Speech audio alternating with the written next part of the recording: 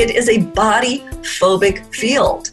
Everybody is afraid. And I think what Paula and I are trying to say is we have to befriend the body. The body's got the answer. It's not the problem. It's the answer. It's just trying to tell us where there is disruption in this whole system about being alive and in relationship with other people.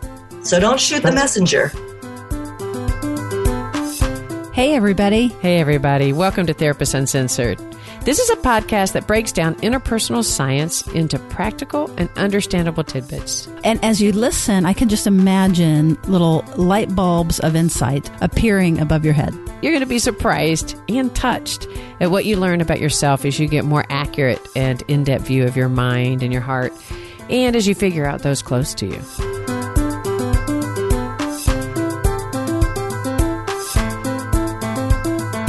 Therapist Uncensored brings you decades of experience with interpersonal psychotherapy, relational neuroscience, modern attachment, and anything else they think will be helpful in healing humans. Now, here are your co-hosts, Dr. Ann Kelly and Sue Marriott. Hi, I'm Ann Kelly, and today's topic has been highly requested, and it's extremely important. We're going to talk about eating disorders and our relationship to food. I think most everyone can relate to some aspect of using food in ways that's just not good for us, whether it's ignoring signs of fullness and just ordering that dessert anyway, or just forgetting to eat, or maybe gaining or losing significant amount of weight during stress or breakups. You know, our relationship to food, our emotions, our beliefs around our bodies can be so incredibly confusing and at times, frankly, really shaming, especially for those dealing with eating disorders. So our guests today, Paula Scatoloni and Rachel Lewis-Marlow, bring their incredible depth of knowledge and experience on eating disorders to us. So together, they've developed the Embody Recovery Model, which integrates trauma work, attachment, and somatic integration into the treatment of eating disorders. There are so many misperceptions about body issues and disordered eating, and Rachel and Paula help us understand why it's so difficult to just change our behaviors or to convince ourselves or someone else just to see their body in a different way. As you hear about their model, you're really going to be able to let go of judgment and shame, maybe towards yourself or towards other people, and understand just more compassionately what's going on and why. But before we get started, I want to do a huge shout out to our two new co-executive producers, Cindy Geist and Lena. These are two new Platinum Patreon members, and we so appreciate you. If you want to know more about this, then hang on to the end of the episode and we'll tell you more. All right, let's jump in. Welcome, Paula and Rachel. So glad to have you. Thank you for having us. Thank you, Ann. We're excited to be here. Could you all describe just the typical treatment process is for helping somebody with eating disorders? This is Paula. I'll go ahead and start. So eating disorders have traditionally been treated through a biopsychosocial model. And the bio component has been usage of pharmacology, refeeding, nutritional rehabilitation, and maybe some yoga. Okay. Included in treatment to support the body, right, in optimal functioning. The psycho part has been education about emotions and emotional tolerance, lots of dialectical behavioral therapy and supportive therapies to support emotional processing, and cognitive distortions, cognitive behavioral treatment to address the distortions and then try to change the behaviors by changing the cognitions.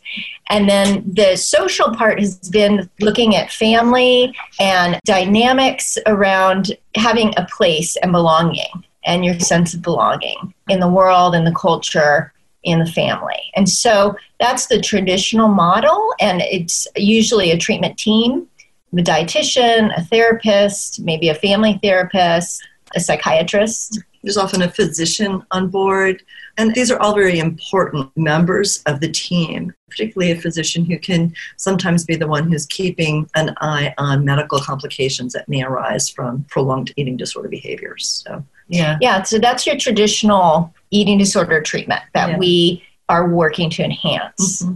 Well, and the two of you have felt that there's a significant aspect of the person that's missing from this kind of treatment, that it covers a great deal, but there's some aspects of treating the person that is left out of this. Can you tell us a little bit about that? Sure. Yeah, well, I think that in order to talk about that, we also have to talk about how recovery has been viewed, right? That if the goal of recovery is to get somebody to eat and to eat a prescribed amount of nutritional food in order to achieve sort of this range of BMI or body size or shape that is sort of deemed normative, to eat that much and to eat it in what we call a normative style, which is a very relative term, we're often really overlooking what has been the driving force of the eating disorder. And we haven't really been able to include in the treatment approach a way of being curious about what the body is saying and expressing through the eating disorder behaviors, because so much of the focus has been on how are these behaviors sort of a response to an attitude towards the body itself. And I think what we're doing is, what has been missing is a way of listening to what the body is saying through the eating disorder behaviors, instead of trying to get the eating disorder behaviors to stop so that we can then do something else. It's like, how do we work with the body instead of against the body or about the body? It's how do we bring people into that relationship so that the focus of recovery is actually about embodiment as opposed to behavior change, relative to how you eat or what you eat.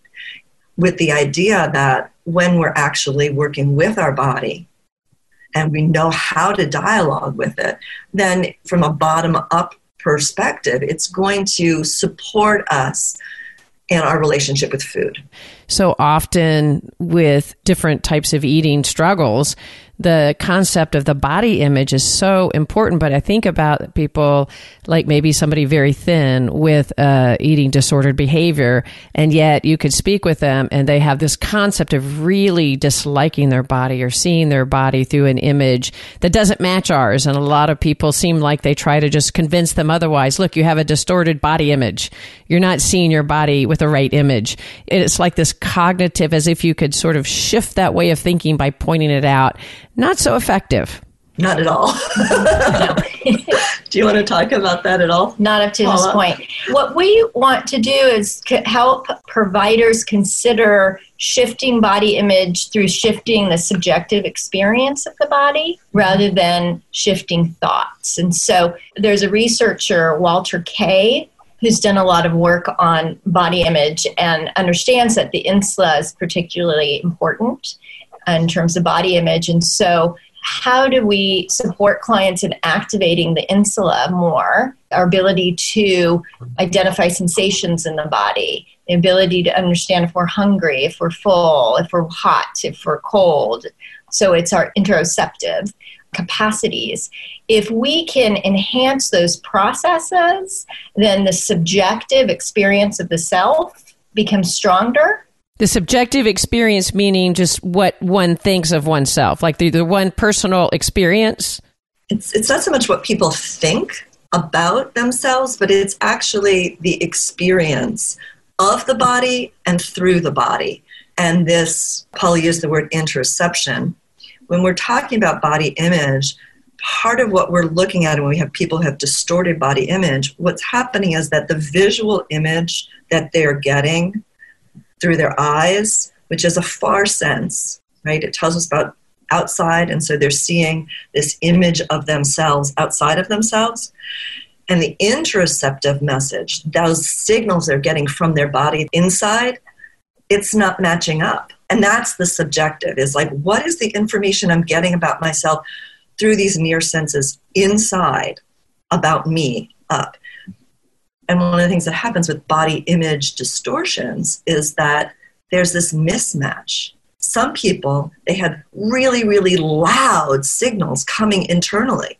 They're feeling everything in their body on a cellular level, and it's just like coming into the brain super loud and big and tight, and they're feeling all this stuff. And so they look, and the visual information that they're getting is impacted by the internal sensations they're having.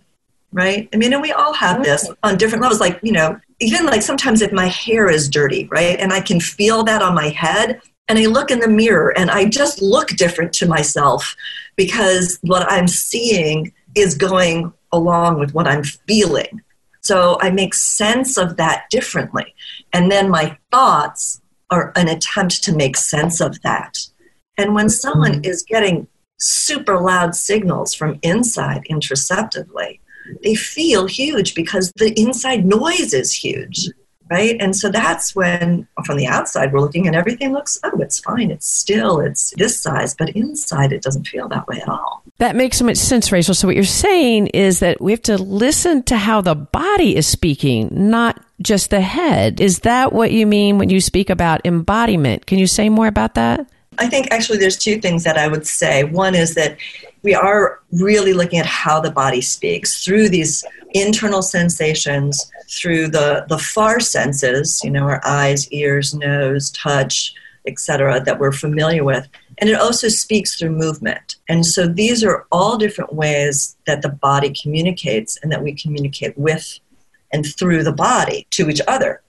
And when we're talking about embodiment, we're talking about an intersection of our awareness and our physical container. We're talking about our consciousness and our physical body and where those two things intersect. So it's not just what we're aware of in our body. So when we talk about increasing embodiment, we talk about increasing what we're aware of, right? Are we aware of the world through our senses? Are we aware of our internal organization? Our proprioception, our neuroception, our vestibular organization, our interoception. But we're also talking about being aware through our body, right? And so what we see is that eating disorder behaviors are a window into places that we aren't embodied, where we are not fully embodied, and that our relationship with our senses, with our inner world, our self, and with our outer world, that relationship, basically our attachment, is reflected in our relationship with food. Start to listen to what the dynamics of the relationship are in our relationship with food. It gives us a direct clue as to where we aren't embodied, right? And there's three main areas that we look at, which are how are we organized in our sensory system, and what is the role of sensory processing disorder and sensory processing issues in eating disorders. Can you say a little bit more about that one? So when we are in utero, prenatally, there are things that can happen that have to do with genetics. Some have to do with mom's own maternal anxiety or maternal stress. Some things might have to do with cellular or the process of being born that can impact our primitive reflexes, early reflexes that set us up for survival the first year of life. And when those are impacted, we have sensory processing issues. Okay. So you're speaking about, in that one, the organization of the sensory processing system. So it can happen the first trimester, it can happen during pregnancy, it can happen at birth. And so we find with eating disorders, that is part of the equation. That system is not working optimally and can be for different reasons. Trauma can also throw that system off as well. So you're speaking about trauma even during the early part of childhood. From conception and even generational trauma. Impacting attachment and attachment strategies in ways that information and sensory input is happening and how we've interpreted it and how we relate to our bodies in the world. Is that accurate? Yes, and how we interpret the information. And then that can influence attachment. They all intersect. The sensory processing impacts attachment. Trauma can impact attachment. You get the three of them together, the information and what's being processed and how it's being processed. And I think that when you asked about how does the sensory processing show up or impact our relationship with food, it can impact it we think about sensory processing in sort of three different areas. One is the sensitivity, right? So if somebody is highly sensitive to textures, to smells, even to sound, whether it's the sound of chewing or it's the sound in the environment. For somebody, if they are hypersensitive to sound and they can hear the buzzing of fluorescent lights, and that sound is creating, when we're talking, this is where we can kind of pull in polyvagal theory, all of those things are impacting the ventral vagal system. And when that system gets overloaded and overwhelmed and it starts to shut down, then we're going into sympathetic or dorsal states, neither of which are going to give us a bottom-up support for effective digestion, ingestion, digestion, and elimination. So we have to be aware of what is impacting the sensory system so that we can feed the senses in a way that supports ventral vagal engagement. And that's something that is often overlooked. We're in traditional eating disorder treatment where it's all about, can you, successfully eat in a restaurant, or can you, eat in a cafeteria, or even in a treatment center where it's just sensory overload, right? And one of the things that we have done is to help educate clients, family members, clinicians, treatment centers, that we really have to pay attention to what helps resource the sensory integration system, right? So, do we need to have people with weighted lap pads or products to help give them proprioceptive input so that they can better manage information coming in through their eyes or their nose, because we can see how sensory integration shows up in difficulties with food preparation, with ingestion, because the sensory sensitivity is only one aspect of sensory processing. There's also our motor response. And some people have difficulty with motor coordination. They can't cross the midline. So preparing food, cutting food is difficult. They have difficulty with oral motility, and so they can't create something that they can actually swallow easily.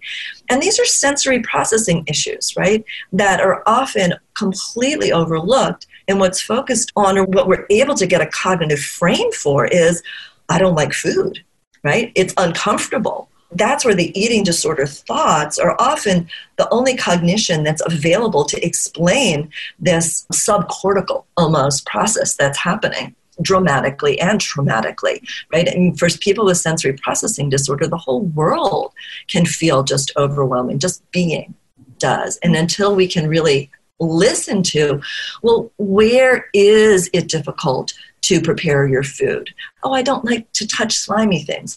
Huh.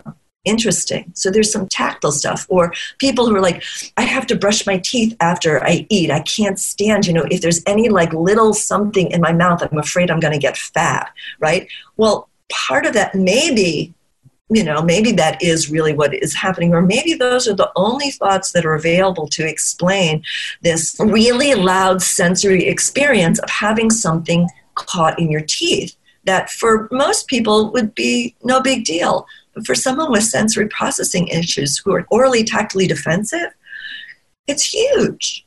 So that's where we have to start really listening. There's so much shame oriented around the idea of eating and disordered eating and having an eating disorder, and so much approach, especially from even therapists who are trying to help somebody in this wonderfully caring way to help them point out things, or maybe try it through a behavioral modification, getting more comfortable for you, et cetera. What you're saying is there's so much going on internally that could be from trauma, from early childhood experiences, from in utero, intergenerational, that has impacted how someone can process sensory input that is so loud for them. And if we're ignoring that, how painful that is. But in actually really giving, I can imagine people feeling such relief, like, this is why I'm feeling or thinking this, and having people to tell me to stop doing it or to just modify it would be so painful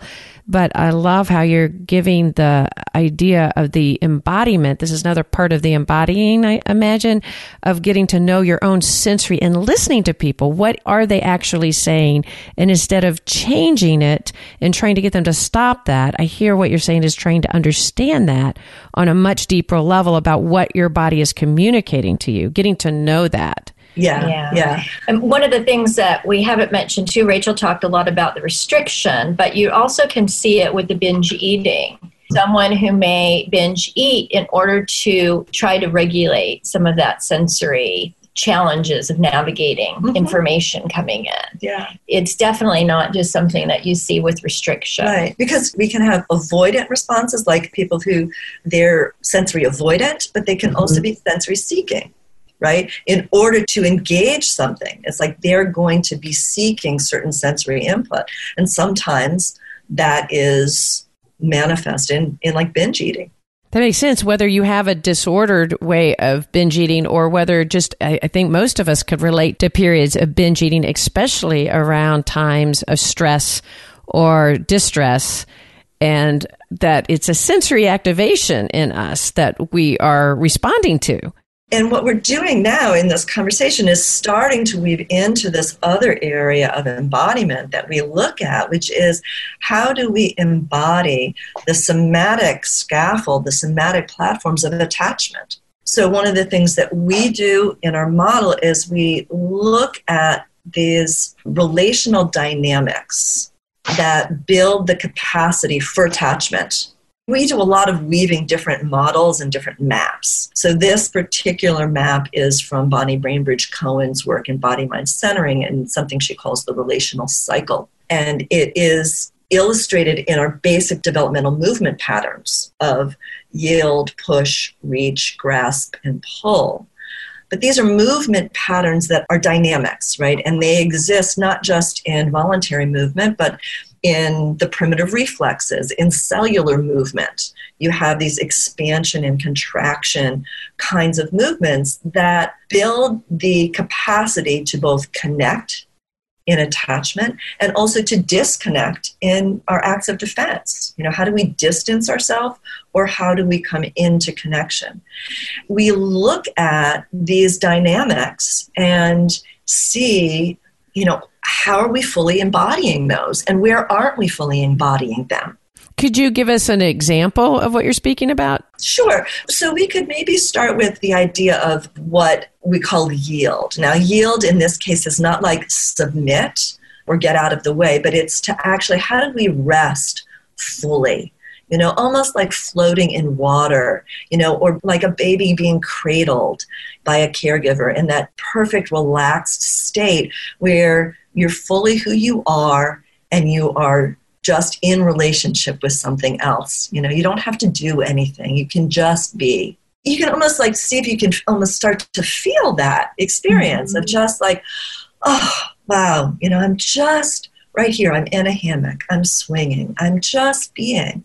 Being able to embody that phase of action, that rest, is an important action. It's not the absence of something. It is the presence of something, right?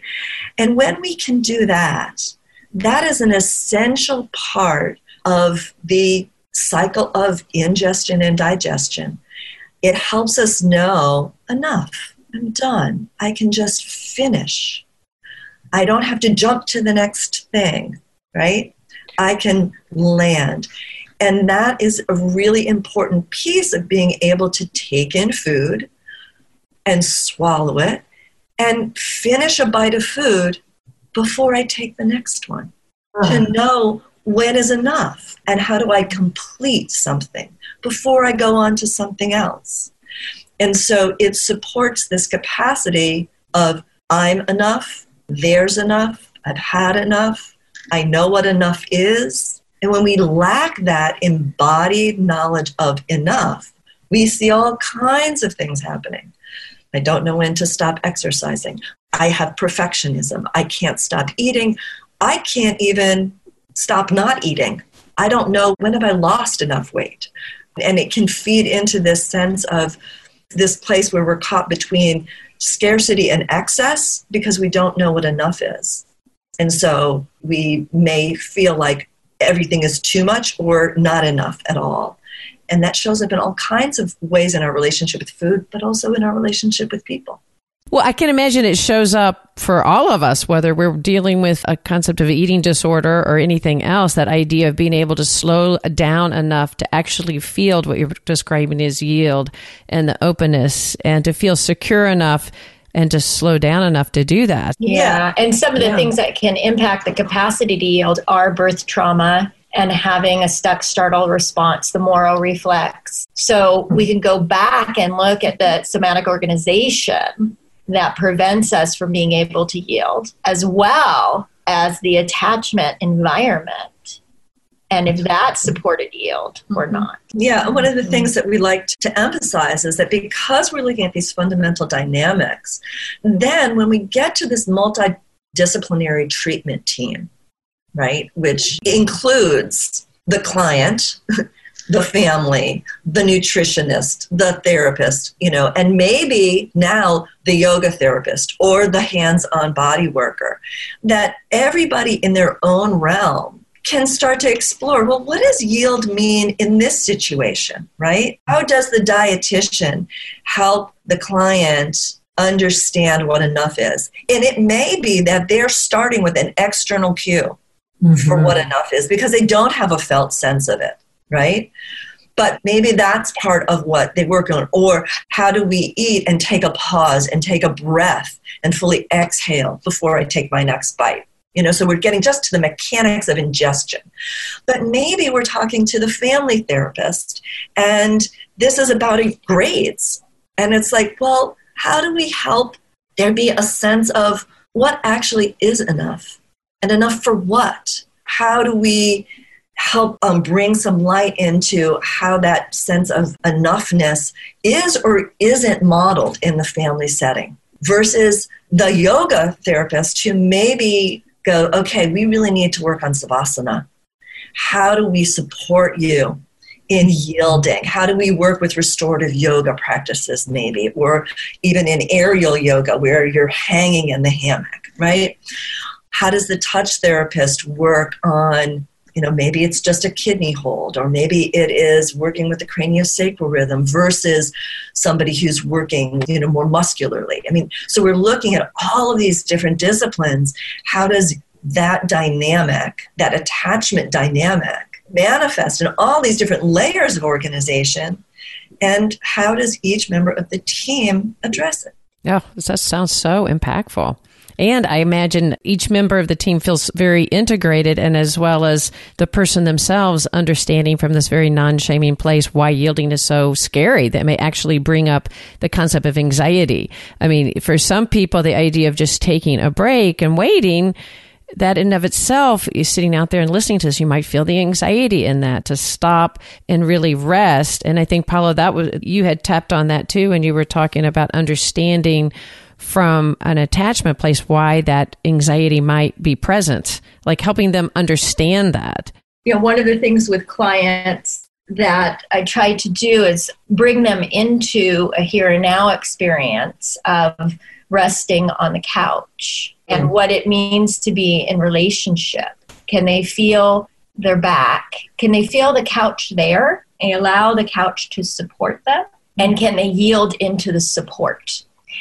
And it's not surprising that many cannot yield in that support. Mm-hmm. The embodiment exercises over and over again. We're training the nervous system to do what it didn't get to do in the first 3 years of life and these developmental tasks. So you're going back literally and training the system, as we talk about neuroplasticity, that our whole life we can really reorganize and retrain our brains. And so you're saying you're going back and retraining maybe this very essential developmental period in their lives in a new way. And some of the material is body-brain bridge, and some might be things that an occupational therapist might be doing with a child.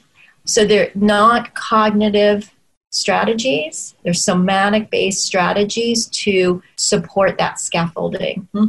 Yeah, is not there. Yeah. Oh, that's wonderful. Very helpful. So when you talk about the three different elements, you talked about the sensory system, the somatic platform, and what was the third one?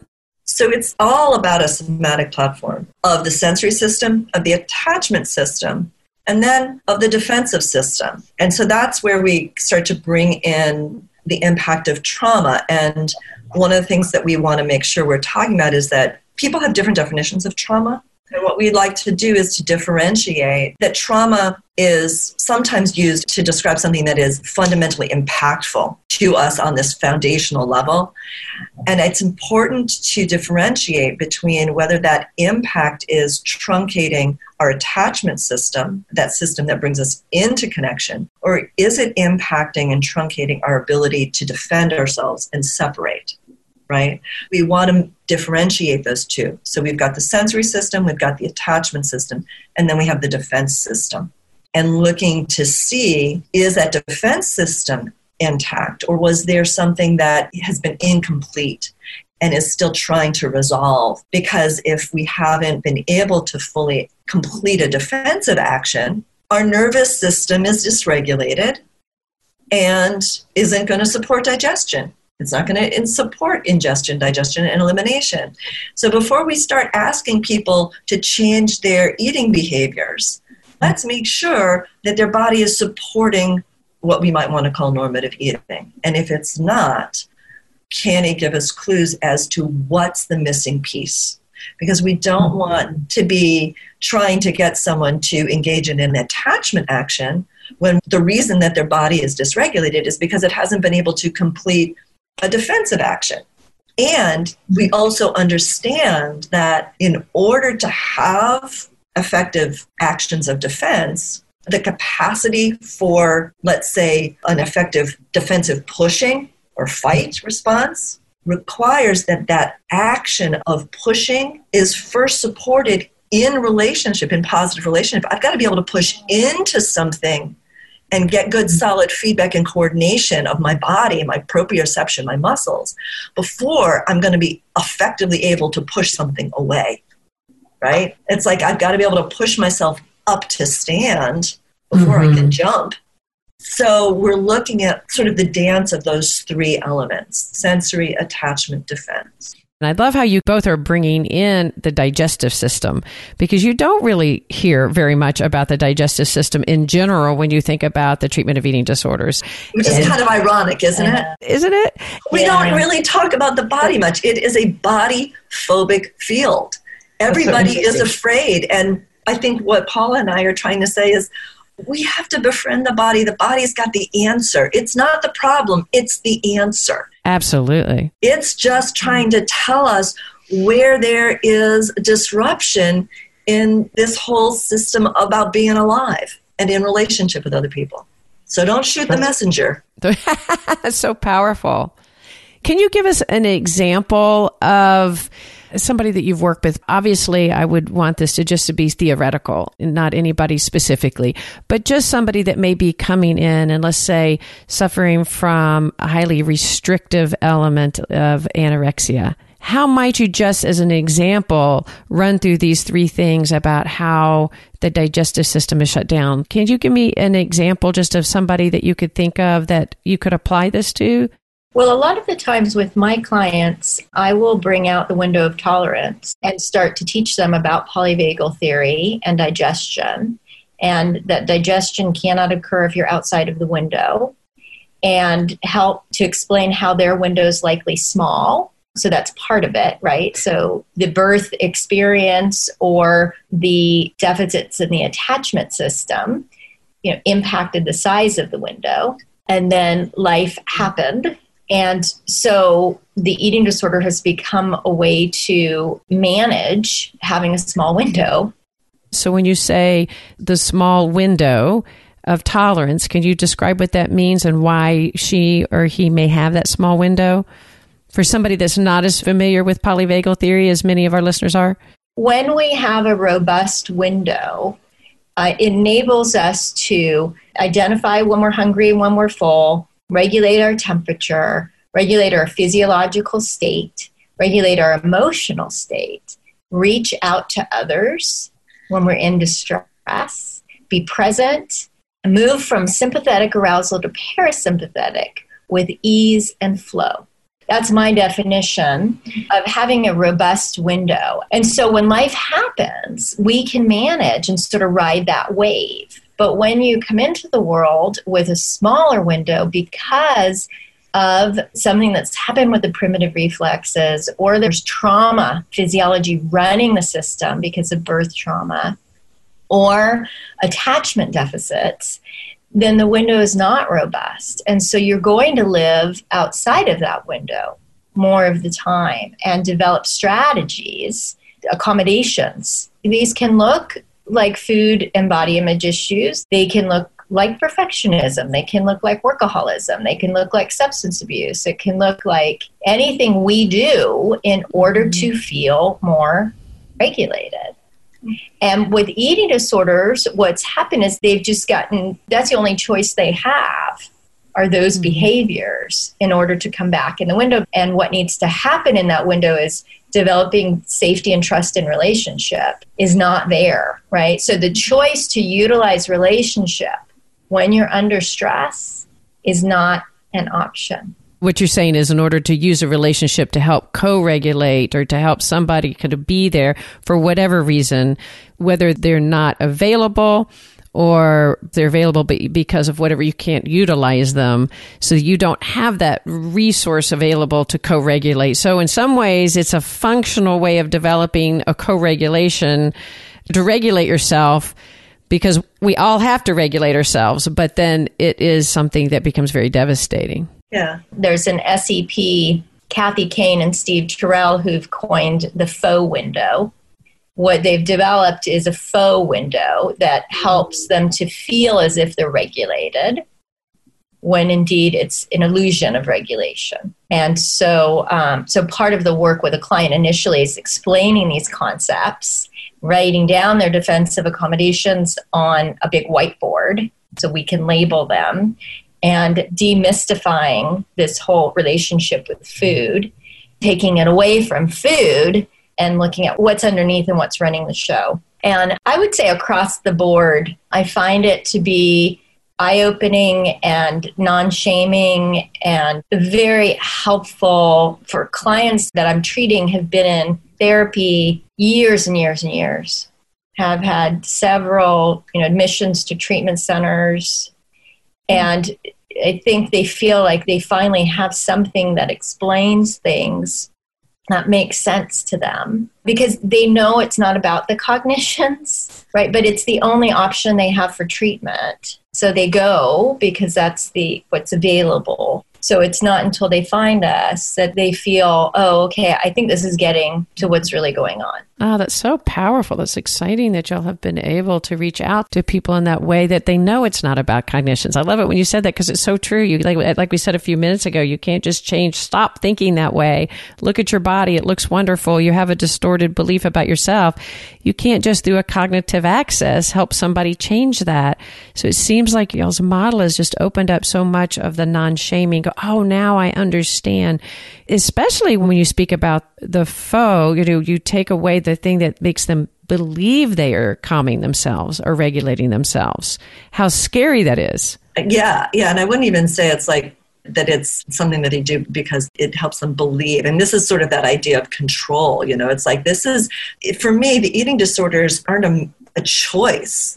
It is what their body is telling them to do. It's like saying, I don't have the capacity to digest this food. I don't. Wow. That's what the body is saying. And so they don't. Or I don't have the capacity to slow down. I can't find enough, right? I can reach out for it and I can prepare all of this food, right? And I can maybe even chew it, but I can't accept it all the way in. And so I'm going to purge this back up. These behaviors are trying to communicate to you the state of dysregulation I'm in.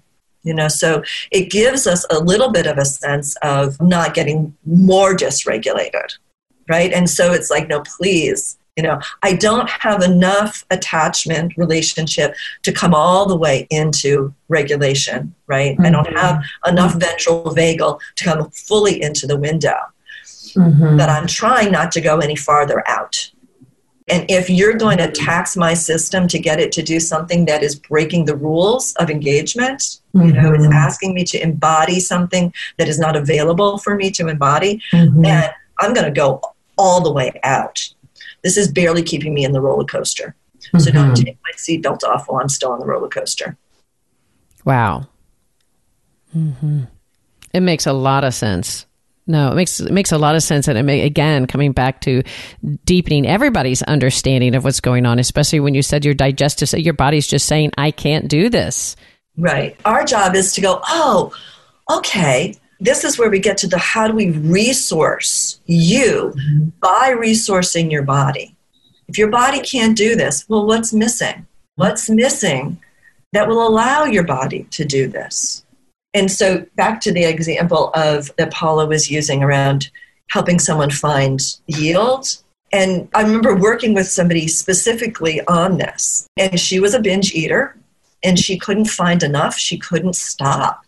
And so we were working with, can you feel the couch and behind you or beneath you? And maybe she could find it beneath, but not behind, So we really started to explore it. It's like, oh, what does it feel like? Can your back feel it? Oh, right. And she eventually did. And she went,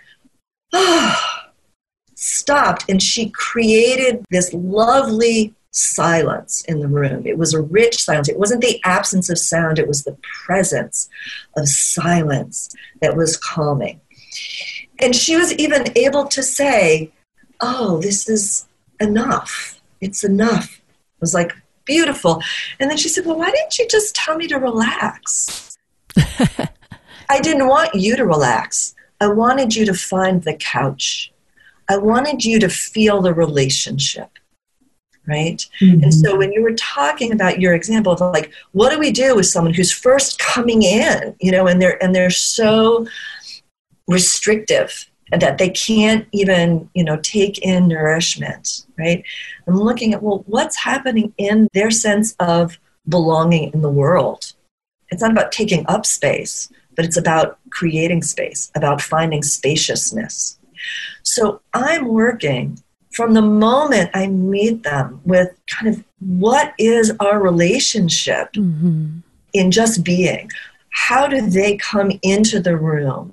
How do we help them start to, in this moment, have a felt sense that they have a space, they have a boundary? How do they come out to the inner edge of their boundary? How do they let their eyes come into contact with objects in the room, far away, close to them? How do they go back and forth between distances? So, we're kind of working the nervous system. We're really starting from just barely basic, like, how do you breathe? Do you breathe? And how do you feel your sense of regulation? And can you allow there to be another person in the room with you? So often we start jumping into treatment before someone's actually even in the room. And we think if the outside is quiet, then they're okay being there. And half the time we don't realize that they're pretty much dissociated. Another piece of embodiment. It's not about talking about your body. That can be affective dissociation because my cognitions and what's in my body are separate. It's, can I speak from my body? It's almost adding a different language. You're teaching them a language when you're saying, feel the couch, when you're saying, what do you see with your eyes? So it isn't just about relaxing. If you said, can you just relax and we can, for the moment, feel our bodies calm, that doesn't mean we're actually connected to our body at all. Sometimes what that means is, I will relax by just basically numbing out. Right. Not actually fully embodying in a relaxed state. And so we're really wanting to make sure that we're tracking that and we're making sure before I'm asking someone to change, I got to make sure they are actually where they are. Right. And how do we land before we try and go somewhere else? And far too often we're just so focused on, can we get them to think differently and force their body to do something differently? This whole mechanical eating. And this is one reason why people go into treatment. They get, either weight restored or they stop purging or they finish, their meals and they aren't binging in between. And then they get out and they can't maintain it. We haven't really built the somatic scaffold to support that. I love the somatic scaffolding. Why is it so important to talk about attachment when you're talking about eating disorders? I think the simple reason is that it's neurologically linked. Our capacity for attachment experience and our capacity for digestion is neurologically linked. We are mammals. Without an attachment relationship, neurologically, we don't get to eat, right? Right. And so a lot of our training, we really take people into feeling that in our bodies is how linked they are and how our sense of safety is a combination of things. One, it is the absence of danger, but it's also the presence of a nurturing other. So we need not only protection, we need nurturance as well, right? So neurologically, it's linked, and that's part of what the polyvagal theory talks about. And so we look at the different rules or different ways that people adapt or navigate the attachment relationship and how that is reflected in eating disorders or in our relationship with food. Well, absolutely, because when you're bringing up the nurturing, I mean, we are completely 100% dependent on the food and the nurturance from our attachment figures and how we relate to that to create safety and openness in our body. I guess that dovetails when you speak about part of the treatment strategy is to include the family. Can you speak a little bit more about bringing the family into treatment with eating disorders? I'll say a few words. So in traditional eating disorder treatment, person is dropped off at the treatment center and they are the identified patient.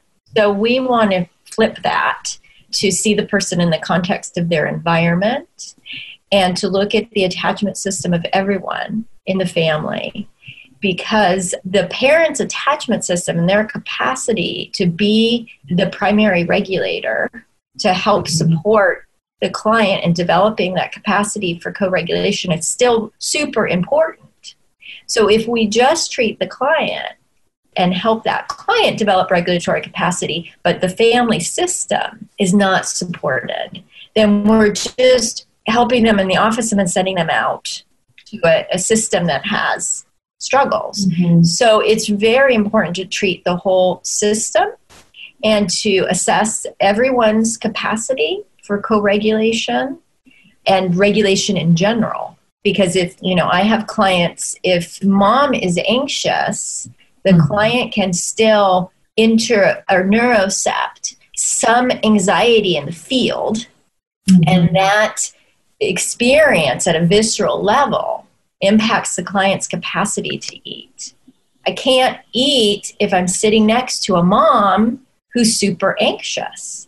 But if mom is calm and centered and regulated, there's space, and then I can eat too.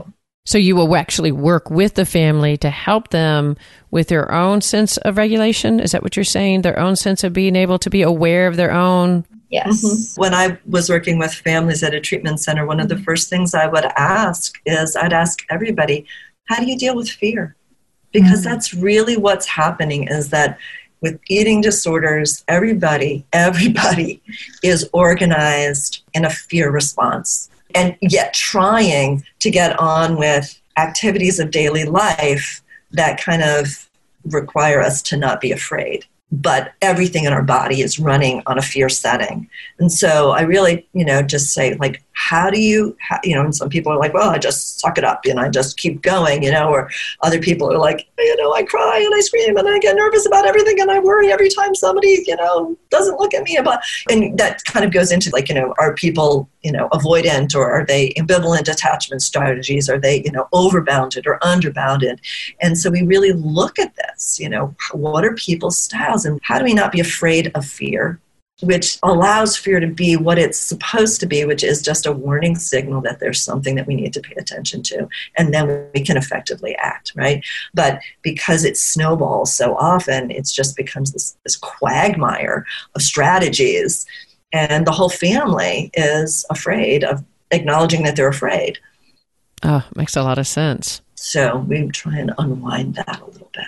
Imagine the family, especially with somebody in treatment for eating disorder, is dealing with a lot of their own conflict within themselves about what messages they send about eating, how do they contribute, and a lot of misunderstandings about this. And so I imagine it's a pretty tall order to help the fear be recognized and accepted and part of their system, and then to allow them to not be afraid of it and to engage together in co-regulation and understanding their own selves. Exactly. And there's very few things that are more frightening than sitting across the table from somebody who you love, who is unable to eat their food or is not present when they're eating their food. You know, you can see the dysregulation and the dissociation, you know, in your loved one. And it's terrifying. And especially because the message is so often, this can be a fatal disease, you know, so everybody is just so scared. And it's very hard to be curious when you're afraid. It's not hard. It's impossible to be curious when you're afraid. And if we aren't able to be curious, then we can't listen to the wisdom of the body.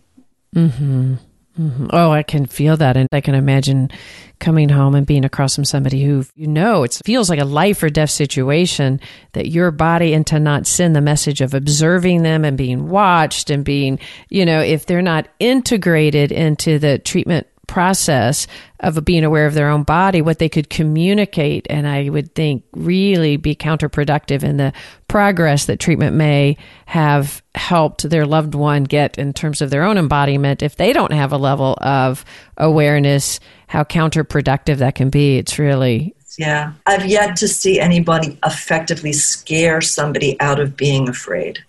Yeah, that just doesn't work. Quit doing that.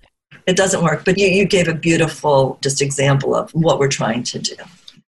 So for individuals out there that it feels like that y'all have been able to teach us so much just about the integration of our own physiological system and our own attachment styles and our own relationship to food, because we all have a relationship to food related on our attachment histories, whether it's grown into a disorder or whether it's our relationship to food.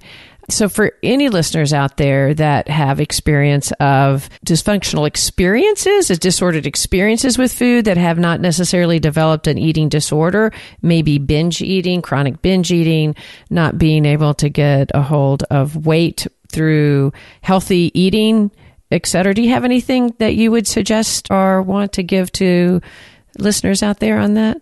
Yeah, I think it's perfectly normal to reach for food and different things to regulate ourselves for a short period of time. And that's not disordered, right? That's using a variety of strategies to regulate. And food, because it's a sensory, you know, and certainly there could be cultural and associations with food. And certain foods actually work really well, like chocolate is a pretty good regulator.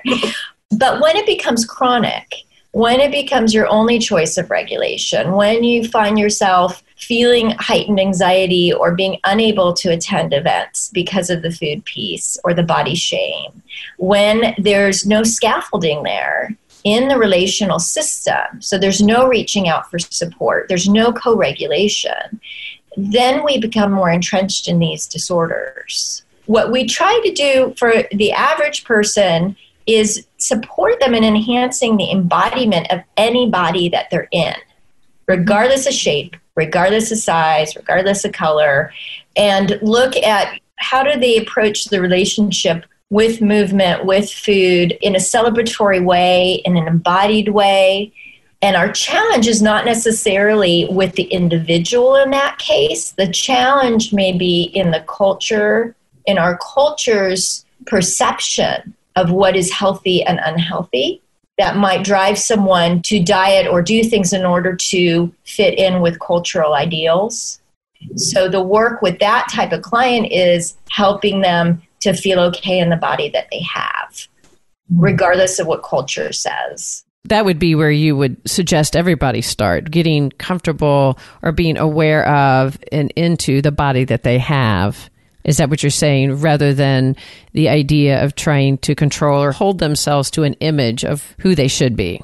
I often allow myself to ask questions. And, you know, even when I'm doing this, you know, it's like for me, it becomes an issue when I'm reaching for something maybe I'm eating some food because I'm wanting a certain experience and I'm not quite getting it. And and so I'm reaching for something else, or I'm reaching for something else, or I'm pushing everything away, or whatever it is for me to really ask myself, what am I hungry for?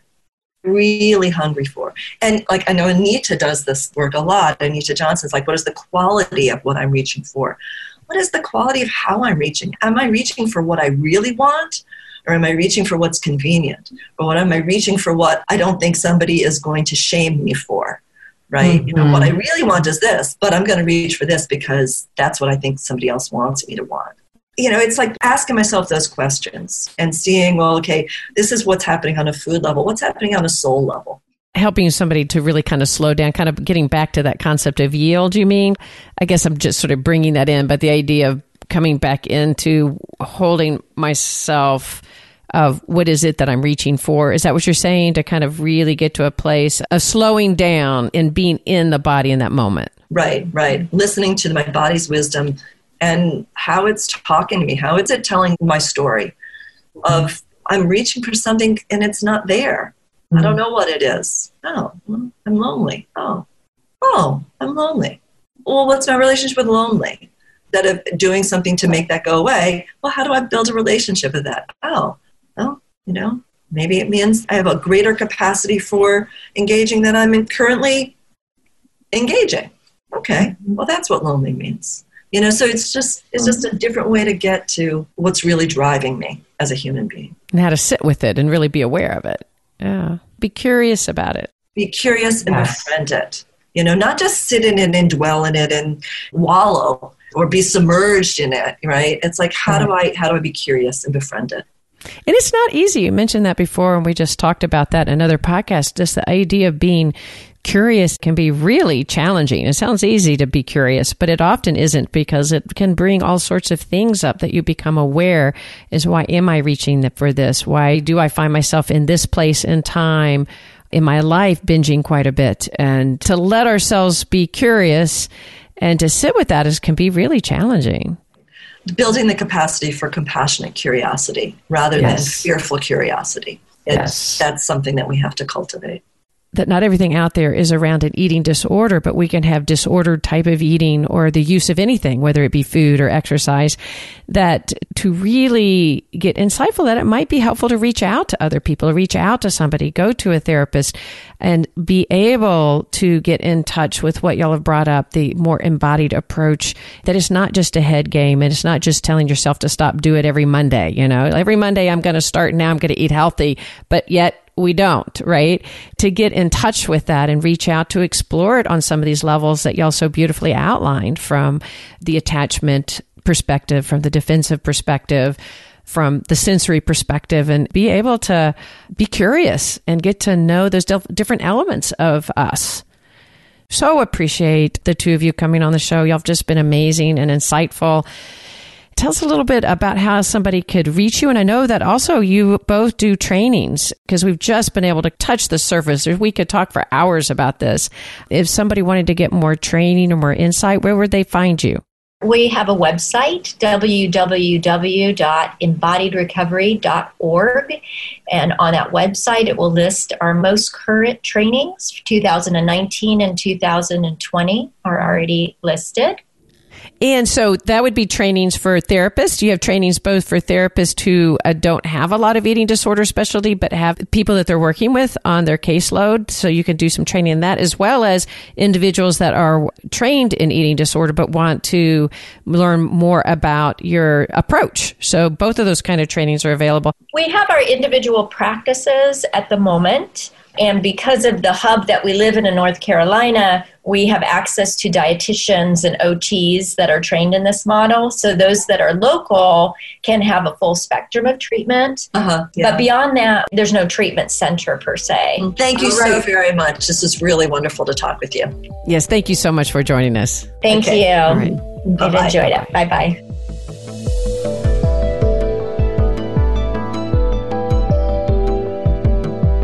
All right. Thank you so much for listening. I hope you got as much out of this episode as I did. And I'm hoping to bring you even more. We've just barely covered the surface on such an important topic, and there's so much more to go into. So plan ahead that we're probably going to bring you more on this amazing topic. So before we say goodbye, super important, we really appreciate our Patreon members. And for those of you that this podcast brings you something really important to you or your family members, and you really feel like you gain, the one way you could really help us continue to get this information out to you and to those worldwide is to help support us. And one way that you can do that is becoming a Patreon member. For those that have done that, we so appreciate it. We want to do a shout out. And those of you that are interested, it could really help us cover our cost. And you would go to patreon.com/Therapist Uncensored. So a big shout out again to our platinum members, Cindy Geist and Lena, and our gold members. That's Lacey Largent, Rashmika, Amy Lewis, Liz Young, Jade Hewitt, and Karen Conyon. So thank you much, those gold members. And for our neuro nerds, we have Michelle Wright, Sonia Richardson Thomas, Mary Schultz, Kate Locke, MindLearn, Larry Ford, Ashley Ford, and David. So to all of you, we are so incredibly grateful that you're helping us bring such a, what we find, important information to those out there. So thank you so much, and we'll see you around the bend.